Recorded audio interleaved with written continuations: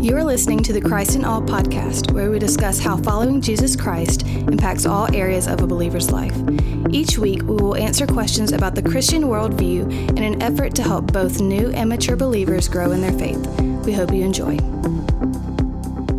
Welcome to the Christ in All podcast. This is Matthew Smith, and with me, as always, is our lead pastor, Chad Hunsberger. How you doing today? All is well. Good deal. All right, so several months ago, actually, we received a listener question just asking us to explain all the denominations. And so that's a big task. And so that's really one of the reasons why it's been delayed so much is because we were trying to figure out how to handle that. Yeah. So what we're going to do is just sort of make this a, sporadic series. It's not going to be, we're not going to do the same, different denominations every week in a row. Just every once in a while, we'll come back to this question and explain one of the different denominations that's out there, right? We've actually, in the last few weeks, we've talked a little bit about what Southern Baptists hold to and some of the issues that has caused within our convention. Sure. And so we want to just talk about some of the other denominations, all right? So before we jump into today's topic, which is going to be Presbyterians, do you want to talk some about why denominations exist?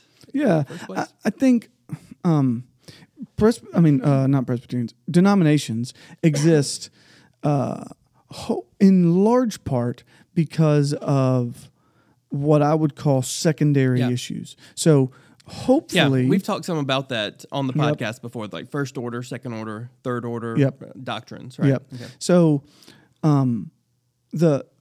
hopefully... when we are talking about Christianity, we are in agreement in regards to that first tier, primary first order, as you call it, primary doctrines, the gospel and the centrality. God exists, and Jesus is His Son, and absolutely, Jesus is Savior. We're saved by grace. Like those are the kinds of things, saved by grace through faith that we want. Protestantism, right? That we want to lean towards.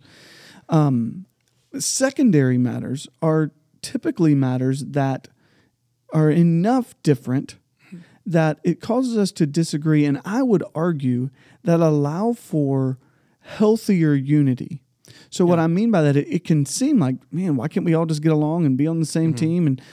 But because we interpret certain passages of Scripture in different ways, still believing in the work of salvation by grace. That's an interesting point. Like if, I guess we'll get into infant baptism a little bit today, but if you got one person who believes in believer's baptism for adults who after their conversion and another person who believes infant baptism, if they're together in the same church, you're just in a constant state of disagreement over how the baptism should be done. That's right. And so the denomination actually allows for greater unity within the larger body of Christ. That's a great point. So I think it's a healthy picture in that regard about the way, whether it's the way in which the leadership of the church should function or a certain doctrine, the interpretation of that.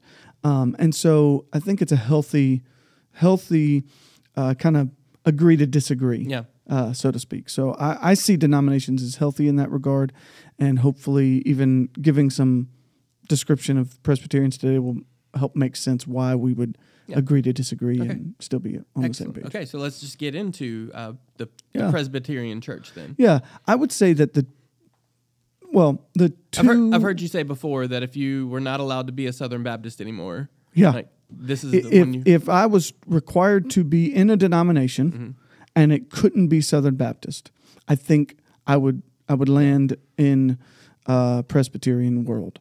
I think it's because our understanding of the gospel, so our primary doctrine, is by far the closest to one another in regards to not only that salvation is by grace alone, through faith alone, in Christ alone, but just there is a history of kind of Reformation type doctrines in that category that we would align with most. A lot of the preachers and people that I read are in the Presbyterian church, and so I think that would be the most natural.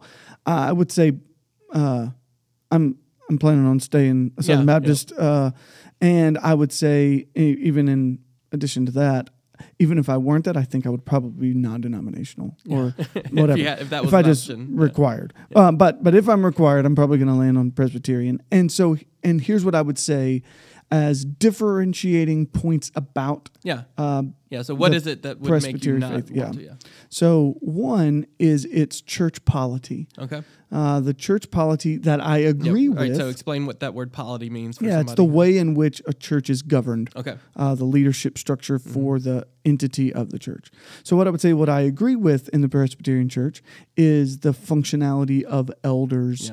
It's a plurality. Presbyterian churches all fall into that category. There are a couple different, just in the same sense that there are multiple types of Baptist. There are two primary types of Presbyterian. One is what's called the PCA, Presbyterian Church of America, and one that is called PCUSA. And so PCUSA tends to lean more liberal in some of their doctrines and understanding. PCA is probably closer to what we hold to as Southern Baptist in polity, governing, all of those kind of things. But so I would say there's the local church kind of elder leadership that we would affirm and agree with.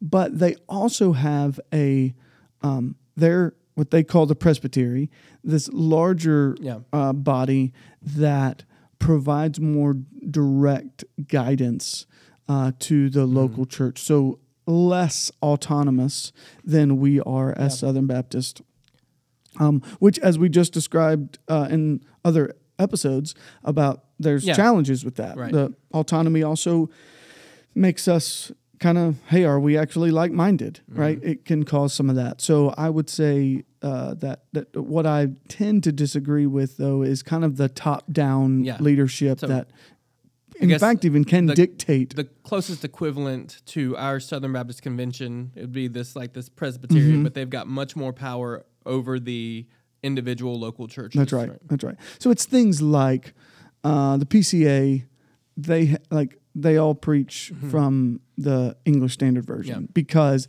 that was decided by the Presbytery. It's like kind of the affirmed translation. I preach from it too. So so you wouldn't have an issue with that. But if you were a big fan of the NIV or any other translation, That's right, you would not be allowed to preach that from your pulpit as a PCA church. Right. So it's some of those things that you adhere to as Presbyterians. And that, again, that is a secondary doctrine, right? So those are matters that do not stress me out. It's just not one that I tend to agree with. The other one is that I would say is the most prevalent disagreement between Baptist and Presbyterians is paedobaptism, so the baptism of infants. Right. And I would, just as a quick, I think we have that on a different episode from we did an episode a year on or two baptism. ago. But what specifically is helpful to know about Presbyterians is that they are not seeing baptism as salvific. So they are not seeing it as the work of salvation or something that has to happen for salvation. They are seeing baptism as a sign of the covenant, as the old covenant sign was circumcision, the new covenant sign is baptism. So circumcision would have happened in 8 days after birth, right? So this is something that happens to the child as an infant because it's replacing that. That's different from infant baptism, Catholic faith, which actually sees that as something much greater happening there. Like you mentioned, it works into their salvation, brings them into So still have a problem with infant baptism in the Presbyterian Church, but less of a problem than we do with the Catholic Church. Because we would see baptism as a symbol, so would they. We just see it as a different symbol. We see it as a symbol of something that has already happened in your life as you've turned from your sin and trusted in Christ. You were buried in death, raised to walk in newness of life. And so we see that as two different symbols, but both of us see it as a symbol. But again, here's the thing. Because we disagree, it would not make sense for us to continue to be in the same church together, always disagreeing on how that should be handled. So I can live in unity. In fact, I'm friends with the pastor across the street, and thankful for him, and thankful for the ministry he leads, and the fact that they share the gospel and want to make Christ known. So we are in lockstep in those ways. These are just some ways in which we differ, and so it tends to cause a need for a denomination there. So Presbyterian, those are probably the two biggest distinctives from us as Southern Baptist. But again, they're going to be typically again, Lord willing, they're going to be rock solid when it comes to their understanding of the gospel and the clarity they bring to that. They are either going to work to serve their community, and hopefully, again, Lord willing, they're going to work to reach the world for Christ. Amen. And so all of those things, I would say, unless there's a particular local church that is problematic, a Presbyterian Church of America, PCA church, is going to be a healthy place to consider to worship and lead and those kind of things. Yeah, and so hopefully we've kind of covered that in like a charitable way. If there are Presbyterian listeners out there who disagree with something that we said, we'd love to hear from you to straighten us out, right? Absolutely, okay. Absolutely. All right, well, good deal. That's going to wrap this episode up then. We hope you enjoyed it. If you did, please share it on social media, give us a rating and review on your podcasting app, and we thank you for listening. Thank you for listening to the Christ in All podcast, a ministry of Colonial Heights Baptist Church in Ridgeland, Mississippi. Together, we glorify God by making disciples of all nations. For more information, please visit our website at colonialheights.org.